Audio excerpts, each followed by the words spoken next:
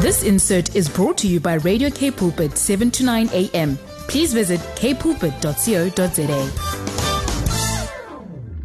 Good evening, listeners. He is risen. He's alive. Hallelujah. Amen. He is risen indeed. Yes, and it's so lovely to be with you again the day after the Monday of Resurrection Sunday. And of course, the resurrection message of Jesus still reverberates in our ears during this time. It's a very special time on the Christian calendar. But the fact is that even with that message, it doesn't mean that all our problems are solved. Yeah. Yes, and we often say in the recovery and restoration groups that our addictions never take a holiday. They never take a break. They are persistent. Exactly. Day out, day in, and addictions never take holidays. And then, of course, this month our topic is about partners, friends, and family members of addicts and how difficult it is for them. And then for sure during this time, and like even in times when the addictions don't have a holiday, partners and parents of addicts don't have a holiday either. The problems continue and persist, and therefore it's so important to draw close to Jesus. We're talking to Venita today, and she's going to tell us a little bit about this ongoing struggle in her own life as a family member and a parent, and I think also a partner or ex-partner of an addict. But at the same time, also the message of Jesus and the difference that it makes in her life.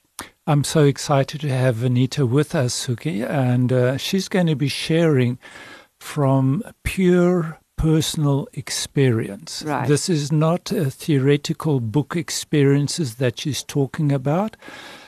She's participated and is involved in support groups specifically for family members and friends and so forth of those struggling with addiction. So she's speaking from her heart and from deep personal experience. Thank you, Venita. Welcome to the program.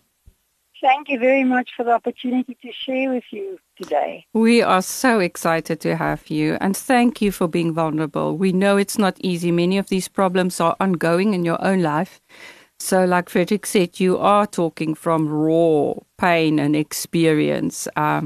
Yes, can you tell us a bit about your story? Yes, I have to start with my dad. My father abused alcohol, and his problem with the abuse of alcohol became a problem for me in my mid-high school years. I was the eldest daughter, so I had younger siblings, and it was really much harder for them afterwards. My parents eventually got divorced. My dad managed to get custody of the younger siblings, 3 of them. And it's not that my mother was a bad person, it's just that he was a very persistent person in his personality. And you know what was, my dad was loved by everybody in the little town that I grew up with. And with everybody else just loved my dad. But my mom always used to say, they don't know you. They don't know the person that we live with on weekends at home. So it was not easy. And then, of course, you know, we make inner vows when we are ignorant. And later on we learned that that was a very bad thing to do. I made an inner vow, and I always vowed that I would not marry someone like my father. But that was exactly what happened, and that's what I did. And a huge problem from the time we got married, you know, it was really a huge problem. It's not like a progressive. It wasn't like progressive in my dad's case. It was just bad from the start, and I loved him. He was a wonderful person when he was sober, but he was not. He was like a monster when he was, you know, that devil that you see when he was drinking. So, yeah, I tried to reach out. I heard about 12-step programs. I couldn't get one close to where I lived, so I didn't go. 7 years went past. It got very bad. The addiction progressed even more. I was so desperate and powerless one night, you know, that I actually thought of murder. And God said to me in a very audible voice, you must phone those numbers again and find out if there are groups close to you. And, you know, it was so amazing because there were two groups in walking distance from where I lived. And that to me was God incidence. It was not coincidence. And, you know, I started attending recovery meetings, and it was exactly what I needed. And my road started in learning and understanding what addiction was and how it affects the family, because it's a family illness. Any addiction, the whole family is affected, and the family needs recovery. People always think if the addicted person or the person with a gambling problem or whatever problem they have can just stop that behavior, then everything will be fine. But it's not like that. It took years for us to get where we are. So it's a journey that we need to go into when we recover. Venita, how long was this ago? Just a moment. I just want to know, how long ago did you start joining groups? You know, we don't like to talk about years, but because we always say just for today.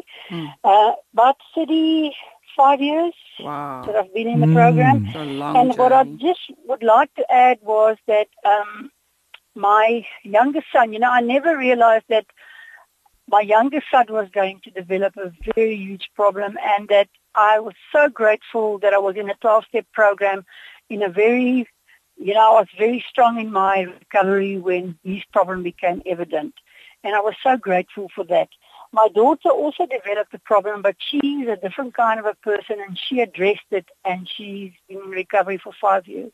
So her story wasn't a problem from the beginning like my son's, you know, and like my husband. My husband died at the age of 42 of a massive heart attack, and it was basically also because he didn't take care of himself, and of course the abuse. So that's where I are today. I still have my son in my life, and he's living with me, and it's not always easy. Sure. Venita, you are sharing so deeply from out of your heart. Thank you so, so much. You know, as you were sharing about your dad that was loved by the community, but was a monster at home, especially when he was drinking, it really reminds me that the person that you fell in love with before the addiction revealed itself is very different from the person that is addicted. And, Absolutely. And it becomes very, very difficult to keep loving that person when he is in active addiction. And to know how to love. What does it mean? What does it look like to love? And I don't think it often looks like to other people, like if we start doing healthy behavior towards the addict, if people look from outside, they might not think it's healthy at all. Because if you would have done that behavior with someone that's not an addiction, it might have been cruel. So what do you say about that, Venita?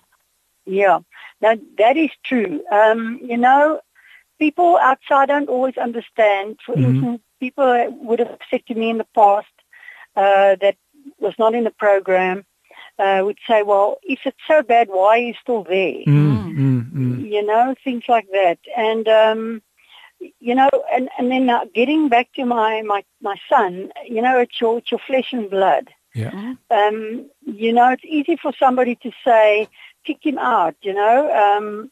Yeah, if it was your son, I would also kick him out, but he's my son. That's very hard, yes, you know, but what helps is a 12-step program that helps us to look at ourselves, you know, to start our journey and in recovery and work on our personalities, because we are not angels either. Yeah. We can manipulate very well and, you know, play a martyr and all those kind of behavior patterns that we learned from a young age that we now have to get rid of. So, you know, the big thing to me was really the understanding of this addiction, to understand this person and to love them despite that. And I've always tried to tell my son, even when he behaved abusively, verbally or emotionally towards me, to tell him, you know, when I have opportunities that I love him, you know, and I will always love him. But I can't tolerate his bad behavior. I can't allow it. Sure, thank you very much, Venita. You know, we're at the point of taking a break, and after the break, I would really like to hear the behaviors that you displayed, they came from your family of origin. And I would just like to know, after the break, how is your life affected today by what you experienced in your family of origin? So let's just take a quick break and we'll be back. Thank you, Venita, and thank you, listeners, for being with us again. For those of you who are just tuning in, please stay with us. So, Venita, I was saying that your family of origin has an enormous impact on our lives today. What was your experience with regards to this? Definitely, especially also because I was the eldest daughter and I was the second born. The eldest one in our family was my brother. And, I always tried to keep everybody happy and to do things. It was like expected of me. I'm the eldest daughter, so I must take care of the siblings. So you become sort of a busybody, but only because you want to help. You don't understand that you are taking control and you're trying to be controlling. So I was very grateful when I got into the 12-step program, where I could learn, that I was not just helpful, I was being controlling. And sometimes maybe even to the point where I would try and manipulate without even realizing that I'm manipulating. And, so I'm grateful. I often say to people, if I'd never found a 12-step program that forced me to look at myself, to work on my character and my problems, then people probably wouldn't have liked me. And I would also try and save people. I was always busy with these people that needed help and, trying to save the world. So I'm glad and happy to say that it changes. The longer we are in recovery and continue doing the 12 steps and, doing service and helping others, we find the balance because it's about balance to me. I'm very grateful for the 12-step program. Amazing. So I always say if the whole world could do the 12-step program, it would be a different place. We often talk about it, and it's interesting because when people go for treatment, they often get introduced to 12-step programs, and many psychologists and people help people alongside to know, because the first thing is I'm powerless. The second the second step is I look to God because He's the only one that can restore my sanity. It's just so true. And as you were talking, I could hear from how this thing of growing up in an alcoholic family, we always say, you need to forget about it. It doesn't matter. So often we say it doesn't make any difference. I just put it behind me. Oh, no, there's no way. I mean, the things that we've learned with, that we've grown up with, become part of the way we cope with life. And you just explained how the manipulation and control had come in and it affected your choices and your decisions. So how do you move away from that? Definitely by working the 12-step program and the tools that we get in the program. Now you need to help people to know what that means for those people who don't do that. Okay. Support groups, many support groups work on the same principle, but they do it slightly differently. I've learned over the years. I've heard there's about 300 groups that use the 12 steps of Alcoholics Anonymous. Have adapted it to their own situation or their own problem. And for me the tools is I can't speak for other programs, but the program that I'm in work the slogans. And you were speaking, Nana, about step 1, 2, and 3.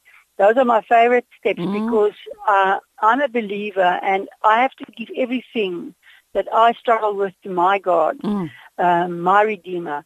So when I'm in a difficult situation, which sometimes is every day, I'll give this problem because I'm powerless over this problem or this place or this thing. And I will give it to God. But first I'm powerless, but God is not. Step 3 says, give it to Him. And I do that. And of course, when things get tough, the Word is always there to guide us. And one of my favorite ones, of course, is Philippians 4 verse 13 that says, I can do all things through Christ who strengthens me. And yes, we get new strength when we think we can't anymore. We just get new strength, and then you know where it comes from. Absolutely. Wow. You were mentioning step 3. It also says, I give my life and my will over to him. And that's part of the surrendering part, right? Where I need to figure out how in this practical situation now do I give my will to him? How do I give my life with the issues that I'm having today over to him? And that also, you were also mentioning the slogans. Could you mention one or two of the slogans that you often use? My favorite slogan is let go and let God. Mm-hmm. Because it's to me like doing step 1, 2, and 3. Mm-hmm. And then, of course, my other practical favorite situation. one, Quickly, if you can give me a practical situation of what shows what you need to let go of. like if you see your son getting onto a motorbike and he's been drinking, Ooh. you know, that is real for me. And I can just say, I give my son over to you, Wow. God, and I let go because you love him more than I love him. And for a person who's not a Christian, who's not in the program, they might think you are irresponsible, right? I'm not saying you are, but I'm saying people who don't understand, because they don't know how we've tried over and over to save and to rescue, and where we need to get to a place where we can just give it over, where we need to surrender. It also reminds me of the serenity prayer. You know. Exactly.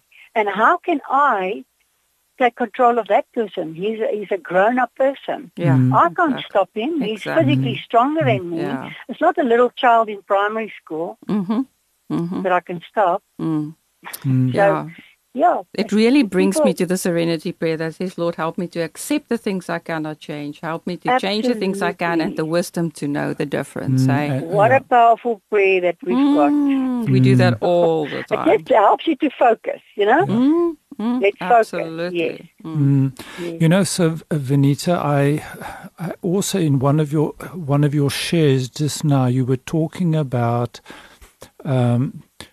your father was an alcoholic, and you had said to yourself, like I also had said to myself, my father was an alcoholic, I'm not going to be an alcoholic.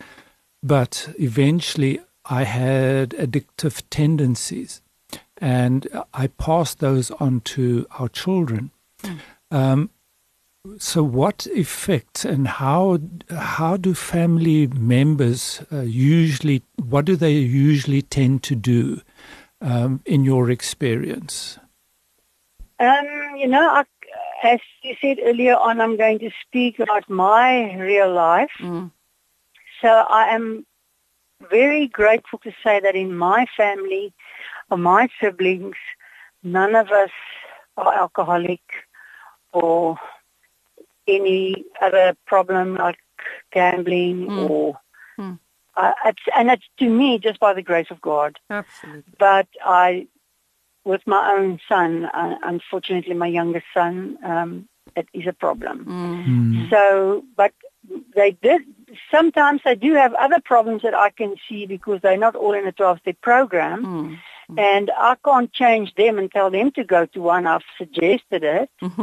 But people do what they feel okay with. And we have to just accept other people's choices. Can't force people to do things they don't want to do. And you know what you said you said none of you guys are alcoholics or have addictive tendencies, but you married an alcoholic. And that's often what happens, because often in a coupleship, the one person is the one with the addiction, and the other one is the co-addict, the one that's helping or enabling that person. So that's what I see in our family as well, and in many other families, that so often, if there's not an active addiction, there's often a co-addiction that leads to the person actually marrying an addict or a potential addict. Yes, or sometimes they're just workaholics, or they are just absent. They are there, but they're not there. I don't know how to put it. I totally can relate to that, Venita, because I didn't become an alcoholic.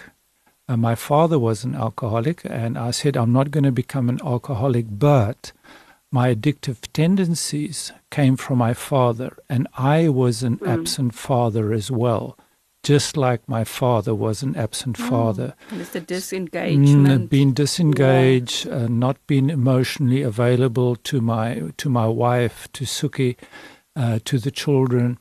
So that is our tendencies, our typical natural default tendencies. And I would like to add, if we are not in a journey or on a journey of restoration and recovery, because those things changed as soon as I was able to embark on a journey of restoration and joined communities in which I can experience restoration. And with that, you don't say it's perfect now, right? Yeah, because no, it's not me perfect. too. I'm a co-addict or the enabler one. I used to try and rescue though, but there are still times when I find myself going back to the default behavior, in spite of the fact that I've been in these programs for how long. But it just becomes easier, especially in times of high stress and high struggle. That's when I often find myself into my anxiety, going back into my default behavior, getting into my controlling behavior again. But it's easier for me to admit it. It's easier for me to recognize it. And that takes me to the step 6, step 7, where we admit that we had made a mistake and we make amends, and we don't need to stay in that. We can acknowledge it. We can get out of that. Do you have something to comment on that just before the end of the program, because we need to end soon?